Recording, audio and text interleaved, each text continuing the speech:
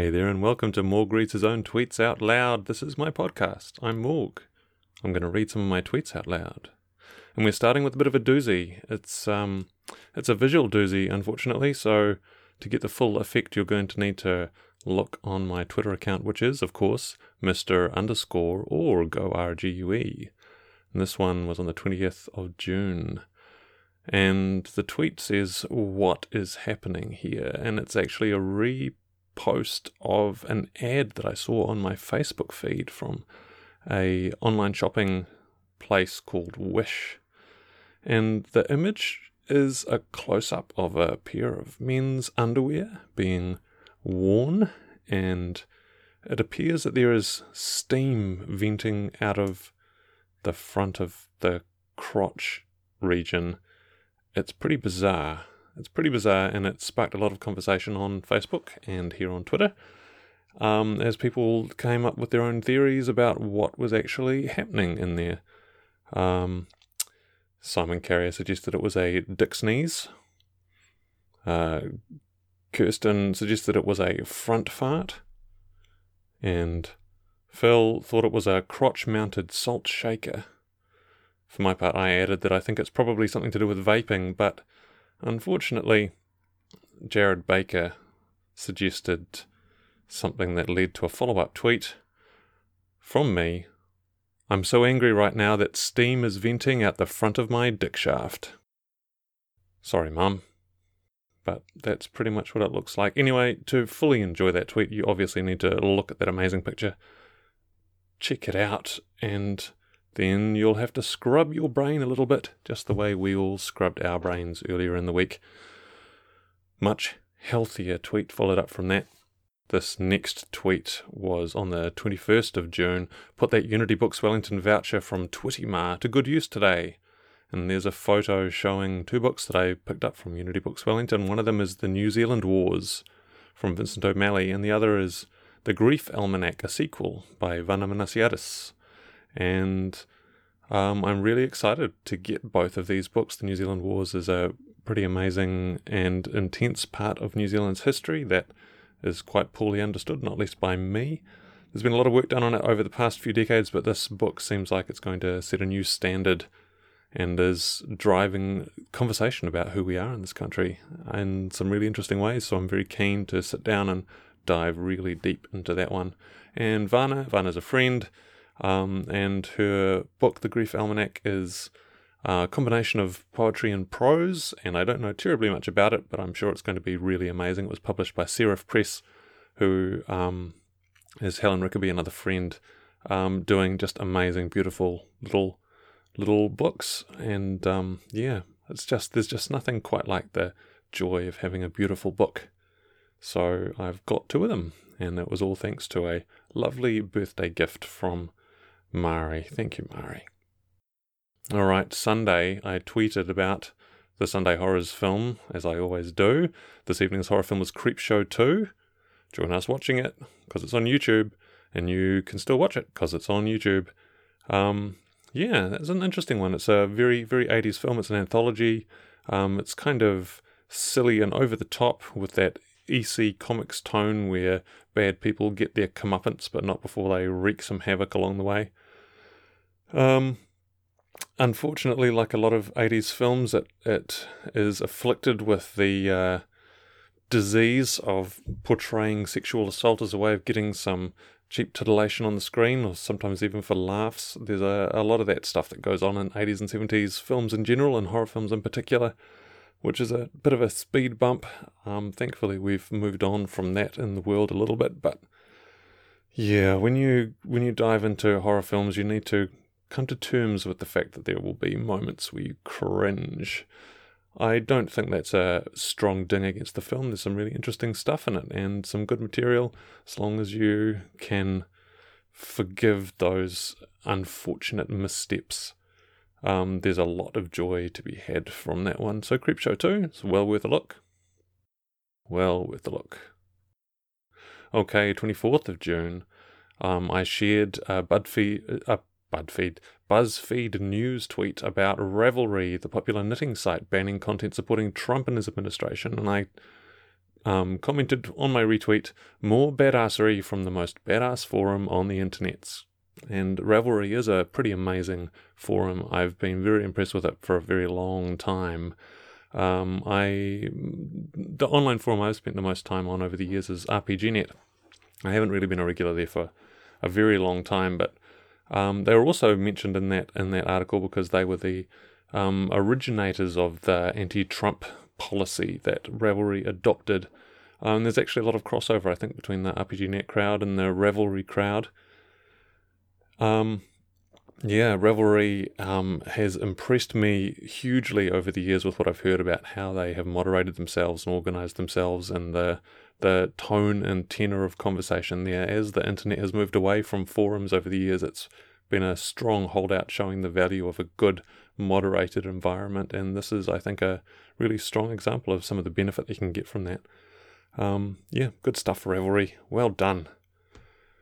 Not unrelated to that, also on the 24th of June, I tweeted that I think there are more people being wrong on the internet than there used to be. Do I really believe that? Meh. Yeah. There are certainly more fake people being wrong on the internet than there used to be. My follow-up tweeted after Joe Murphy replied, "Not true. I think there are more people being wrong on the internet now than have ever been alive."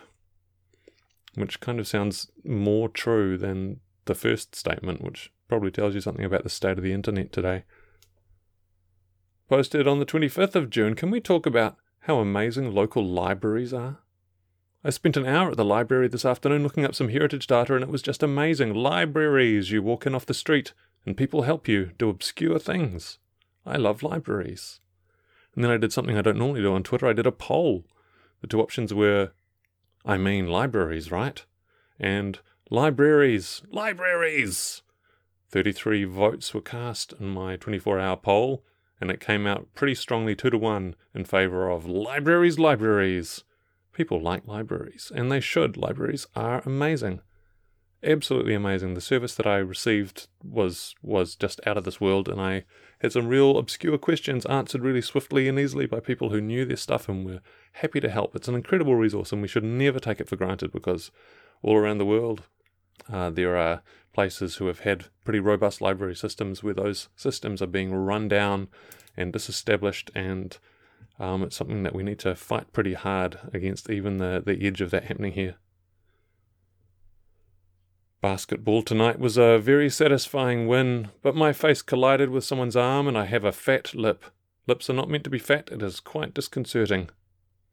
I don't know why I felt like posting that. I think I was a bit bothered by my lip at that moment. When you have a fat lip, it's a very annoying thing. You can just feel it being annoying there. And it's not even a very impressive injury. As I actually put a photo of it on Facebook after being requested by my sister, and it just looks like I've splotched a bit of lipstick on my lip.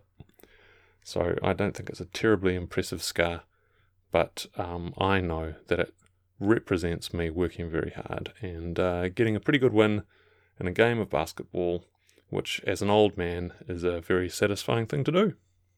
Alright, another retweet. I retweeted the little talk radio interview with Boris Johnson. Boris Johnson, Tory leadership contender, quite likely to be the new Prime Minister of Britain very shortly.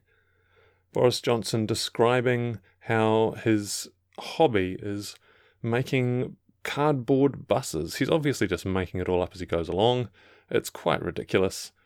As James Melville said in the tweet I was quoting, this is beyond surreal, and my comment said, in this utter failure to appear human, Boris Johnson offers more evidence David Icke was right all along. 22 people liked that tweet, and it got a few retweets as well. People who know about David Icke will get that reference. David Icke is a former footballer in the UK who is an adherent of a conspiracy theory that lizard people have infiltrated the ruling classes of the earth. And, Boris Johnson making up his story about making buses out of cardboard is not going to help people who are trying to convince anyone that he's not a lizard. It looks very much like someone trying to imagine what humans do for fun and making a pretty bad fist of describing it. I followed that up with another tweet. Boris is one of the class of politicians who saw those stunts where a dog runs for office and almost wins, and intuited the correct lesson is to be more like the dog. Poor Boris. That was in reply to a tweet by Kane Cameron. Kane Cameron saying, "It is lamentably hard to argue with success, whatever he's doing. It's what needs to be done for victory."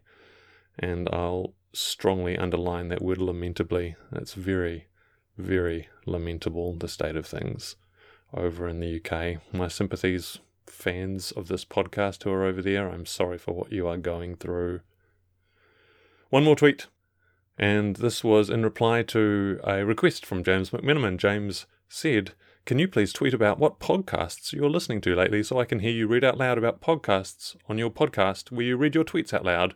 Also, I'd like to know. Thanks in advance." And then an emoji of the sunglasses emoji. Sunglasses one. It's pretty cool. It's because I'm cool. My reply, alright, buckle in. I'm boringly predictable, and then I linked a whole bunch of podcasts. Hello Buglers, which is the Bugle podcast, which is a comedic podcast about politics, really. Politics in the UK and the US in particular, but also other places around the world. It's been a real lifeline for me over the last decade and a half as the world has spun progressively further out of control. Also the Wittertainment podcast. Wittertainment is Kermode and Mayo's film reviews from the BBC, and that's a great, great podcast about films, but also it's just a showcase of two middle-aged men bickering, and that bickering is life-enhancing, absolutely life-enhancing. Harmontown, Dan Harmon is a really interesting storyteller, and he kind of assembles a interesting bunch of people around himself for this podcast. Jeff Davis, who's an amazing improviser, and other regular guests, and they put together a fun little podcast that's really just Dan standing on stage with whoever's with him and talking about whatever comes into his head, and somehow they spin an hour and a half out of it every week, and it's also really good. Sometimes it's, it has its tedious moments, but it also has its moments of surprising insight and grace, and I do recommend that one. This American Life, of course you've heard of that one. One of the most important podcasts in the world. It's very insightful journalism and great to listen to. How Did This Get Made is the only bad movie podcast you ever need to listen to that makes me laugh and laugh and laugh. And Mortified.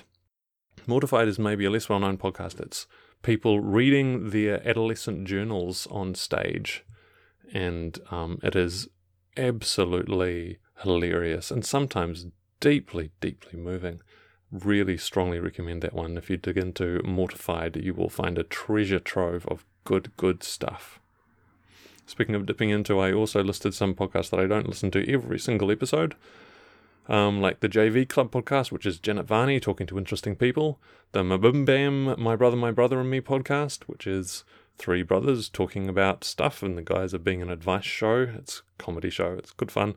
And NPR's Invisibilia, which is looking at some of the hidden stuff that our brains do that guide our behavior, which is obviously, me being a psychology person, a big area of interest for me. And then I called out specifically that I have special love for Boners of the Heart and Radio New Zealand's Bang. Boners of the Heart is Alice Snedden and Rose Matafeo, who are New Zealand comedians, and they are absolutely hilarious. Nominally they get on to talk about men that they think are attractive, but conversation is very wide-ranging from there. And RNZ's Bang is just a really upfront and insightful and kind show about sex and sexuality, which is something that really, I think, thrives in the podcast format, where you can hear some really disarming material that people are sharing about their lives, and it's it's really insightful and life-affirming.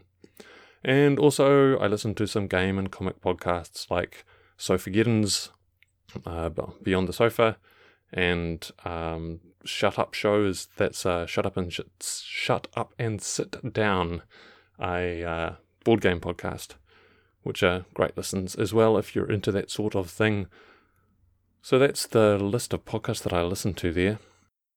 And I don't know that my podcast fits in particularly well alongside all of them. I guess if there's any common thread in there, it's that I like to listen to kindness. I like to hear kindness, and I like to hear insight. I like to hear people sharing things about themselves, and I like kind of a gentle tone. I'm not into big confrontation.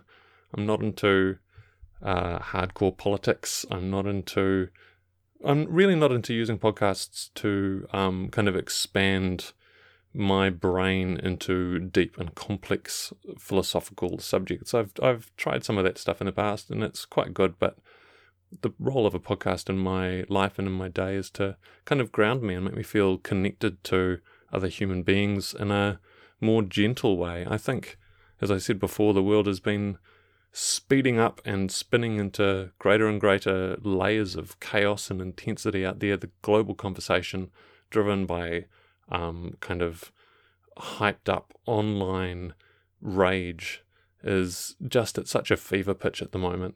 It's nice to have podcasts as a source of relief, as a way to remember that the world is made up of people, and people are endlessly interesting and endlessly special. And this ridiculous little podcast, maybe in its own tiny way, will make you feel a little bit connected to another human being, namely me.